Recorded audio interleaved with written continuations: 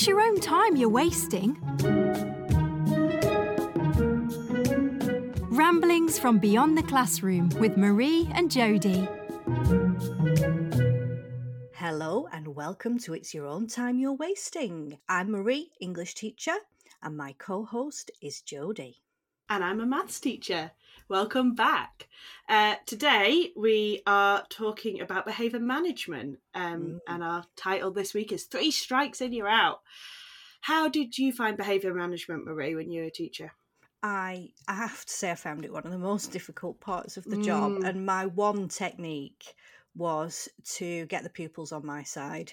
Agreed, yeah. That was it. That was the only technique I had. And if I ever Absolutely. failed to get them on my side, I was then lost.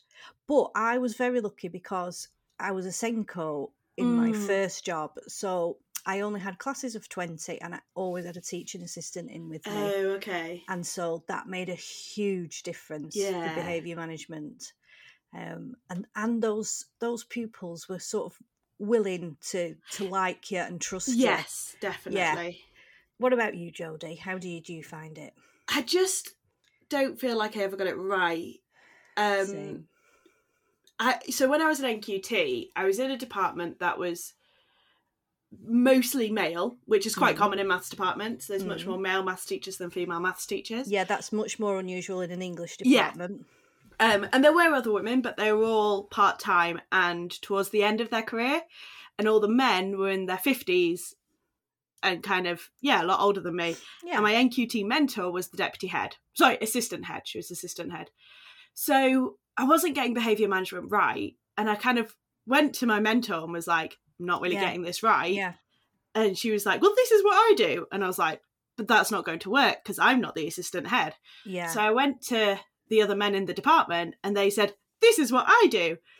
But how a 50-year-old man can do behaviour management is not the same as a 23-year-old woman. No. So until the person who I describe as my mentor started, which was at October half term, I just had no advice. I just had no idea how to start it. And even then, he was a he, and that is different. And he was 5 years into his teaching at that point. So he had really, really good skills. And I just couldn't quite make it work. Yeah, I think that is the really tricky bit when you're new and you're not established. Yeah. Once you're established, it does get easier, doesn't it? Yeah, I think that's probably true. What do you think, Jodi, is SLT's role in behaviour management? I think it's actually quite difficult because you need them to support you and you need to be able to escalate to them, but without undermining yourself. Yeah, absolutely. So I had an experience, sent a kid out and the head department sent them back in because they were like, it's too early in the lesson to be sending someone out. And I'd sent him out because he'd come in like an idiot. Yeah. So I'd sent him outside to cool down and then he was going to come back in. And in the head of department's defence, he thought he was out for the rest of the lesson, which he wasn't. He was out for a cool down. Right. But the kid thought he was out for the rest of the lesson and had told the head department that. So he sent him back into my classroom and I was like, but you're undermining me here. Yeah, because he's not out for the rest of the lesson. He's out to cool down because he came into my classroom effing and blinded and I'm not having it. No, absolutely. So that wasn't right. But then he was trying to be supportive, I guess. Yeah, sure. But yeah. You have to be really from the same page, don't you, really, with SLT and behaviour management. And I think if you're in a school where there's a bit of us and them between the teachers and SLT, that's not going to work.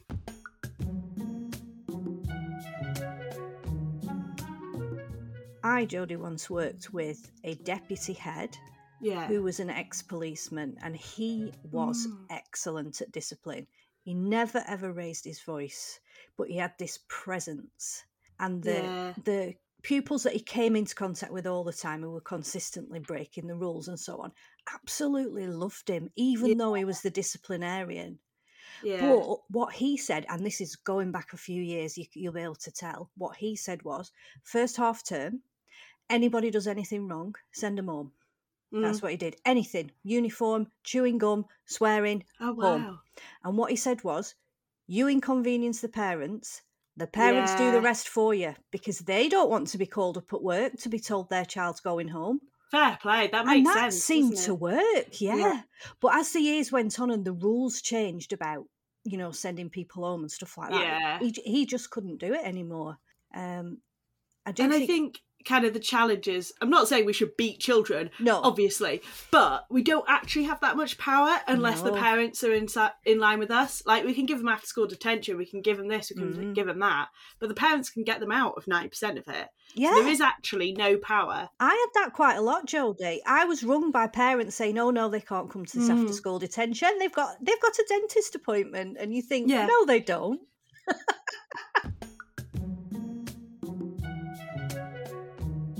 Jodi, yes. How do you feel you were equipped by your teacher training before you even got a job in a school? Oh, there's a story here, Marie. Oh, I thought there might be. Right. In true fashion, we have to go back in time to start this story. Okay. I'm 14. No, 13. 13. I was year 8, so I just had my 13th birthday. Beautiful summer, really hot. We were having a water fight at lunchtime, as you do. As you do.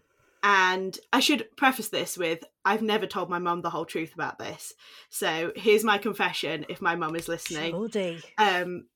Someone dared me to throw a bottle of water over our head teacher. And being 13, I did. He turned round to me, sent me to the office. I turned up at the office, already crying, and my sister was there, coincidentally putting up her GCSE artwork. So I just burst into tears. I'm hysterical. My sister's completely unsympathetic. She would be. I've just thrown water over the head teacher. I deserve everything I'm getting. And the head teacher, I have to wait there for about 10 minutes. The head teacher comes and he just looks at me, a complete mess. And my sister sat there. To be fair to my sister, she stayed with me, giving me like such a "what have you done, you idiot" look. And he says, "You can go," to my sister. And he says, "I think we both agree you've done something really stupid today, Jodi." Yes, I think I have. I think we've established that your sister's probably going to tell your parents about it, so I won't be phoning home. And I think I'm going to leave it up to your parents to decide what the consequence is. You can go back to your lessons. That was it. And I was like, I've not got away with this, but like, I'm not, what's happening here? So the story I've told my parents is that I was aiming for someone else and missed, and I didn't do it on purpose. So that's my confession, Mum. Sorry. But then fast forward 10 years and I'm doing my teacher training and we have a lecture on behaviour management, and my best friend at uni was deaf, so we always sat on the front row so that she could hear properly. And we were sat on the front row and the person to do the behaviour management came in and it was my old head teacher. And I was like, oh great. And the so one you poured the water over. The one I poured the water all over. So he goes through this fantastic lecture all about kind of all the different things, and then he ends with this story. And I'm just sitting there like, please don't recognise me, please don't recognise me, about when punishment isn't necessary and when someone can self-punish, and tells this story about this little girl who got overexcited and threw water all over him, and that she didn't need a punishment because she knew straight away what had happened. And there was no need to punish her because she knew what was going to happen. And I was like, please don't recognise me, please don't recognise me. And he went through this whole story and then caught my eye and went, and I'm pretty confident that girl's now a teacher. And I was like, oh my God, he knows it's me. Did you speak to him afterwards? I did. And I got a picture with him. And he said, I was I right? Did you like self-punish? And I was like, I still feel really guilty about it. I'm so sorry. So that was my behaviour management training, and I don't think I listened to any of it because I was so mortified. Yeah.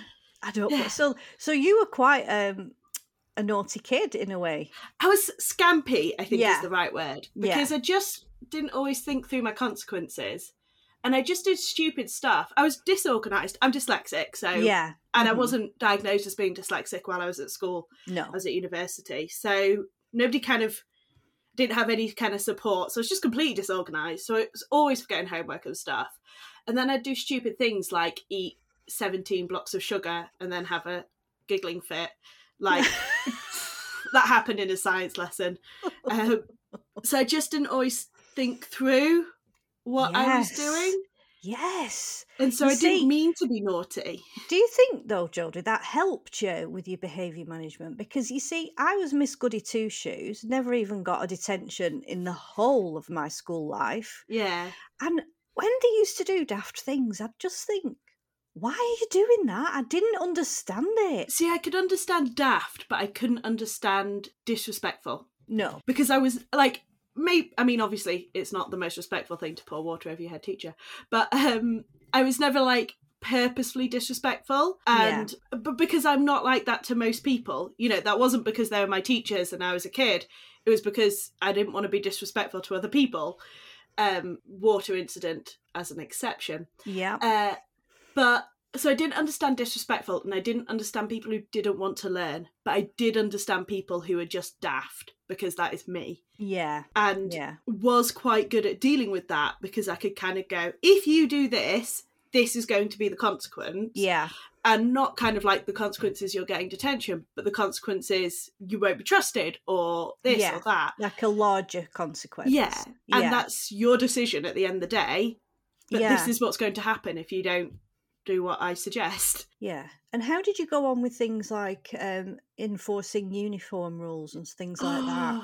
I hate uniform. Me too. I understand the need for it, but you just spend so much time tucking your shirt in. I've heard the theory that if you are really strict with your uniform, it gives the kids something to rebel against. Right. By having too short a skirt or too short a tie. Not sure I believe it. What were you like with uniform? Bored. Totally bored of it, Jodi. And also, I used, this thing about you must wear your blazer unless you've got permission to take it off. I used to say, listen, in my classroom, if you want to take your blazer off, take your blazer off.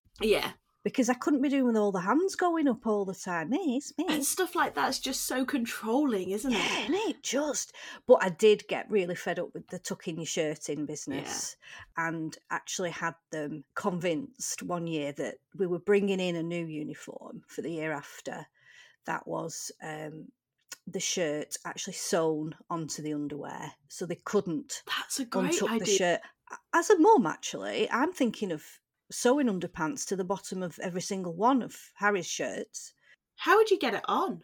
Well, you'd have to have the shirt unbuttoned, put your legs in first, and then put your arms in, and then button it. I've thought it through. Yeah, you have. It's doable. You have. It's doable. Yeah. So when you iron it, do you also iron the boxers then? Yeah, you could iron the boxers. Okay. I don't iron boxers as a rule, but if they're attached, I think it would only be fair. Yeah. Because otherwise, where do you stop? I'm just not sure about PE.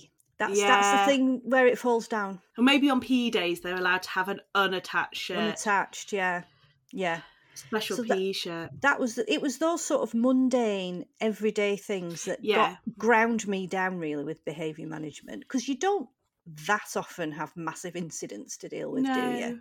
Although, it was equipment was the one for me. Oh, yeah. Like, especially like if you have specialist equipment that you need in maths, I'd be like, right, next Monday you need a compass. Right, next Monday and I'd tell them every lesson leading up that they needed a compass, and then no one would have a pair of compasses, and you'd be like... Yeah. I know, it's the simple things, isn't it, that actually is hard.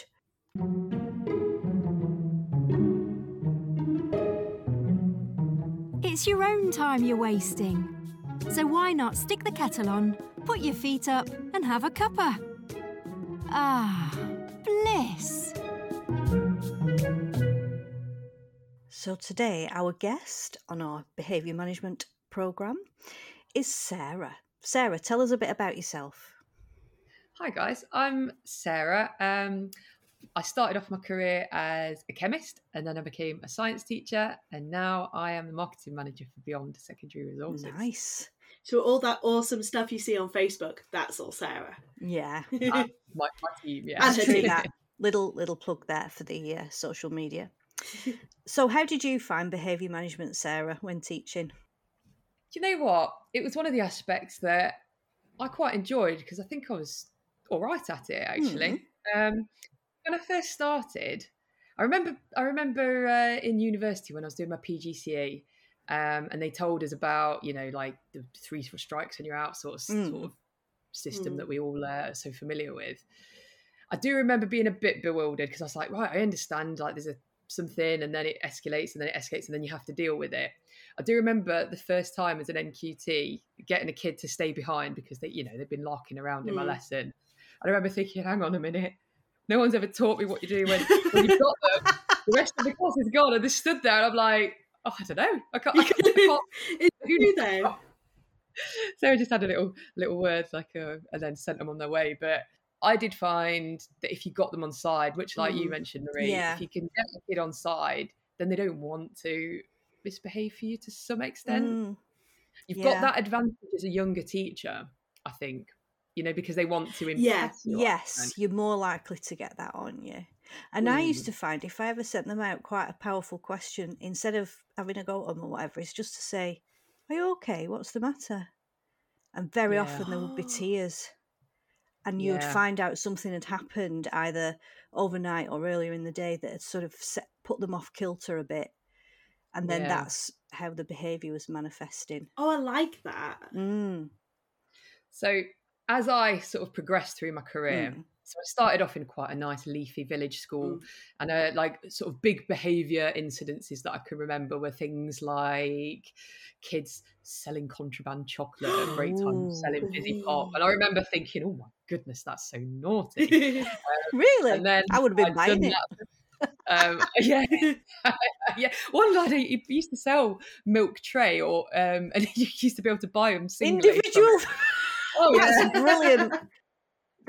So then I remember, I was a science teacher at that school, and then I went to become a head of science at an SEN school, where it's marketed as an SEN school, but it was really more of a behavioural school.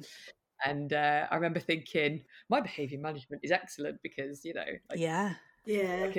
well, actually what had happened was I'd really just worked in a very, very, very nice school to start with. Yeah. I went to this school and I was like, well, 3 strikes and you're out. And this is a system that's always worked for me.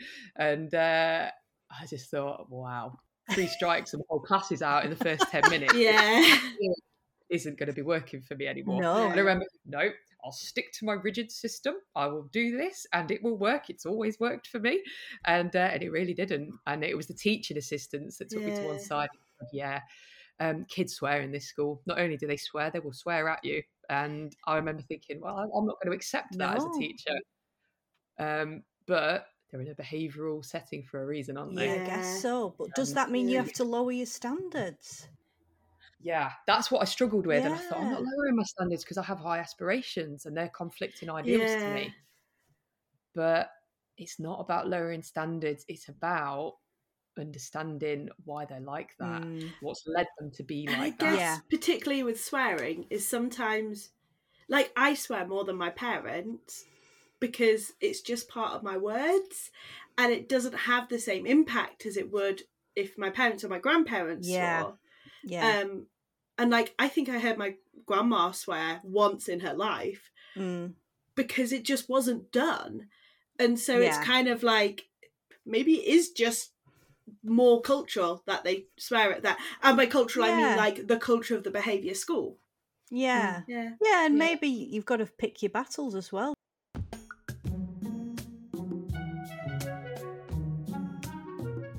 When you're a teacher and you're teaching and you've got to teach the exam and you've got to get a certain amount of curriculum covered, as a teacher, anything that disrupts you from that sort of single track of what you have to do is an annoyance. It can irk you. Definitely. You've spent time planning, you've spent time to do your marking and all of this. And anything that deviates from that is a problem because let's say you've got 30 kids in front of you. If one of them is misbehaving, they are a fly in the ointment. In that situation, they're a fly in the ointment. But as I've got older and I think about why kids might do that, and I've heard too many stories of just sad stories of kids, and then you think, that kid might be a young carer. They might have had their whole family's laundry that morning. They've come in not wearing school uniform. They've just been everyone's ironing, or they've not had breakfast, or had heating. And they're acting up because they've got so much on their plate, maybe even more than teachers ever had on their plate. And they're in a bad mood and they're acting out. Well, then that doesn't seem as important about attainment and getting their exam results. That's true. So as I've got older, I sort of see it from a more holistic point of view. And I do think it's the challenge, isn't it, to understand everything that's going on in a kid's life. And you can't understand everything. But for some kids, coming to school is an achievement. So you shouldn't go on at them about the fact that they haven't done the homework. Yeah, I feel the same. And because I was teaching SEN in my early career, I did try and understand that. I tell you what I used to do. This is one of my strategies. On a Monday morning, when they answered the register, we did what did you do over the weekend? And they had to give us a summary of what they'd done over the weekend. But it gave me a real insight into their lives, which then helped me with the behaviour management. Yeah. Because, the things they were getting up to were just unbelievable. Like, oh, miss, we ran across the golf course because we wanted the police to chase us. And, whoever gets the helicopter up after them wins. This was the Saturday entertainment. Yeah. So then you get a bigger picture of where they're coming from. And I think that really helps with behaviour management. Yeah. I've had, miss, my dad's nicked a load of carpet. Do you need some? What colour do you want? Like, and I love it. And one of the schools I taught at was really near quite a famous festival site. And then when people used to leave tents, like, miss, we've got 2-man tents, 4-man tents. You could don't you find the mischievous ones? Don't you find them just so likable when you? Oh yeah, yeah, they really are. So that was me. I was a mischievous one. I was a mischievous one for sure. Yeah, a lovable rogue. Yeah. What do you guys think of the kind of school mandated behaviour management system? Where you've got like a consequence board up in the classroom, or like you have to write in their planner every time they misbehave. There's kind of lots of variations of the same thing, isn't it? Yes, there are. And there is always a school-wide policy. Well, you say that, but of the 3 schools I worked in, 2 of them didn't have one. Really? That is why one of them got closed down. Yeah. Okay. My first school didn't really have one. Like, it had a really bad one, and it had a rewards policy, but it didn't have kind of a low level one. Yeah. So it had the extreme, but it didn't have the middle. And then the one of the schools I worked in had nothing. Right. Behaviour was terrible. There was literally nothing. I think the whole thing needs a bit of a rejig, if I'm being honest. I think, for academic success, you put differentiation in place. You do. There's not one lesson will fit every child. Yeah. Why would one behaviour system fit every child? I completely agree. Because the thing that I find with the 3 strikes you're out, or the consequence board, or whatever, version of that it is if the limit is 5, the kid will get to 4 and stop. And that is 100% what I would have done. Oh, right. So you pushed it to the limits, but you didn't go over the line. Not so much, I wouldn't have consciously pushed it to the limit. Right. But when I got to 4, I was with it enough to know to keep my head down and shut up. So I think knowing individual kids in your class, that's of benefit. So some of the places I've worked, you write the kid's name on the board, and then when they've got a tally chart after them to a certain point, that's when it gets dealt with. But then I found some kids see that as a badge of honour, and they get the name on the board, and they're looking around for approval from the mates, and look, I've made it. So then I'd do stuff with particular kids like that. I'd get my board marker, I'd go over to the lab bench, because they've always got a shiny top to them. Rather than writing it on the board, I'd write it on there. I just subtly write it on there. They know they've got it. I know they've got it. I'd give them a little. I'm quite good with my eyebrows. And I give them a knowing look.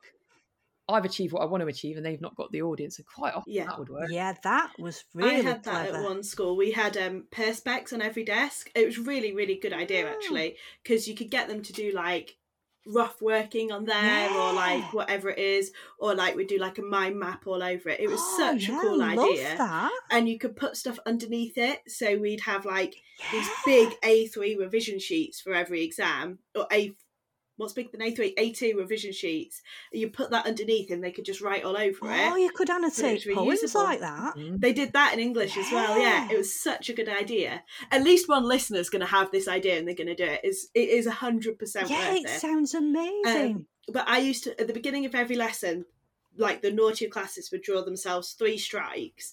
and all I had to do then was walk over and rub it out. And it was brilliant. And sometimes they'd add another one in, but I knew which kids it would, and I'd do it in a red pen, like a red board marker, and give them a blue pen so I could tell. But all I had to do was go and rub it out, and it was so easy. Didn't have to say anything, and they'd know what they were doing. And sometimes if they were being like a little bit annoying, I'd rub out half a stripe. Half of it. And so you could do a lot of stuff like that. So you could be like, this is your warning that I'm going to rub it out because you need to amend your behaviour. Yeah. But it wasn't, there was no consequence to the half. It was just like equivalent of a verbal warning or something. Yeah. But what was in some ways good about it is you didn't have to tell them what they were doing all the time and explain why. So they had to kind of self-evaluate as to what they'd done for that to happen. And sometimes I would tell them, but most of the time I wouldn't, because actually they'd be like, oh, I was talking, I need to stop talking. And that in itself was quite beneficial for them. Yeah, I like that idea. I think sometimes as well, like, you know, if they're coming in with trainers or they've not got the right equipment. I had one lad and he was, you know, he tried. No, he did not try hard. I don't even know why I said that. He didn't try hard, but he never had any pens. And I would always give him a pen. And then I'd say, you keep that in your blazer and then you can use it for all your lessons. That's yours. And then make sure you bring it back to me. He never brought it back to me. So in the end, I used to have a bit of blue tack and I used to stick a pen underneath one of the science. And I said, right, that's your pen, but it stays in my room. So when you come into my room, I can't help you with all your other lessons, but you're always going to have a pen with me. Yeah. And so that's that small barrier that was always a thing where I had to give him consequences and write it up on Sims. That removed that really easily. Yeah. The cost of a big biro and a bit of blue tack. So, you know, if you can just show a bit of compassion, I think that can help. Yeah, yeah. And I used to have just, and particularly the kind of ones where equipment was a problem, just a big bucket of pens. Just take a pen. I don't care. I'm not paying for them, but take them. Same. Yeah. It's part of your skill as a teacher, isn't it? Behaviour management. You've got to sort of read the room. A skill that I have not yet perfected. I don't think sometimes I have either. The right thing, but sometimes you sort of do have to assert yourself. Oh, absolutely. And really have to, I don't know, make them feel like they've met their match. So I had a very sassy year 10 class, and they were really giving me a run for my money. And this was back in a mainstream school at this point. And they were giving it, you know, and their boys were bouncing off each other and they were like, the noise was escalating. Yeah. And in the end, I sort of found who I identified as the ringleader.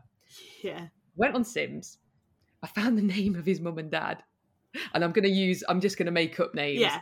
And I just looked at him in the eye and I just said, come on. What are Karen and Gary going to think about this, eh? And all of them were like, and then, like, I sort of bested him. He was like, oh, fair enough, miss. And then I sort of like, I'd won. Yeah, that was excellent. That's smooth. Yeah. Smooth.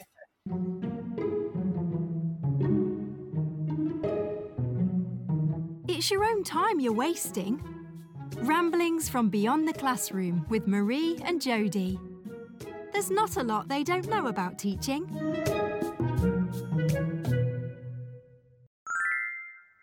We like to finish with a little thing called 2 Stars and a Wish, where we pick, our stars and our wish from today's podcast. What do you think, Marie? What stars should we have? Oh, my star would definitely be those Perspex covers on the desk. Oh, really? And the possibilities of that are just mind-blowing for me. The one thing I'd say, if you are going to take this as an idea, is make sure you sand down the sides so that they're not really sharp. Really sharp, round the corners. Yeah, so that would be my definite star from this podcast. What about you, Jodi? What's your star? I have to say, I think it's Sarah learning students' parents' names to kind of that was one cool. up them. I think, that's such a great plan. I love it. Yeah, agreed. Are you still with us, Sarah? Yes, I'm here. Oh, good. What would be your star? Do you know what, Marie? I think it's your uniform idea where it's all sewn together. Oh, yeah. Minimises like obvious problems. Yeah. Get rid of it and then just crack on with the learning. Yeah. That's the thing, isn't it? It's those little barriers that mount up and stop the learning from happening. What about a wish, Sarah? Do you have a wish? Oh, I just wish that all kids could have a fair start before they go to school and make sure they've all had breakfast and so they're ready to learn. If we could get them to that all at the same starting point, I think that would be the one. It would make a huge difference. Yeah, I love that. Such a good wish. Yeah. What's yours, Jodi? I feel like this is kind of a little bit selfish after Sarah's, but mine would be that you just didn't have to do behaviour management, that it wasn't such a big part of the job. Yeah. Because it's like behaviour management, planning, marking are the big three, and none of them are technically teaching.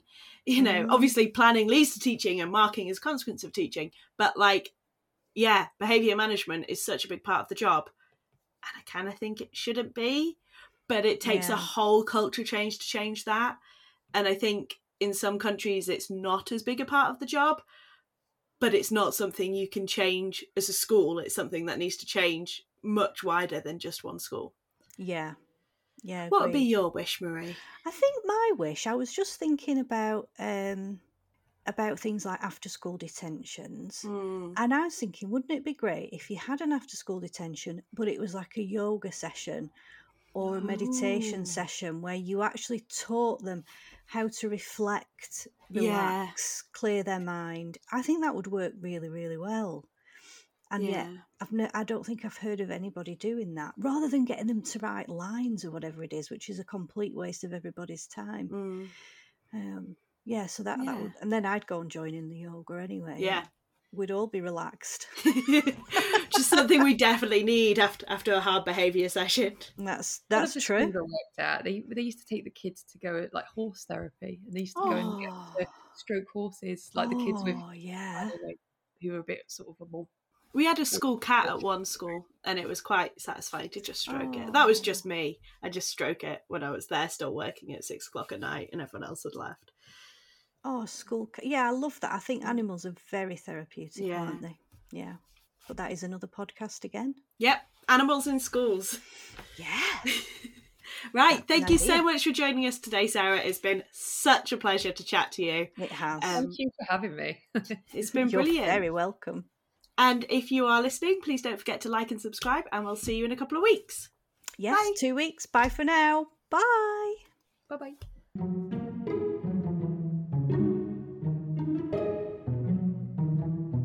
This podcast is proudly produced by Beyond.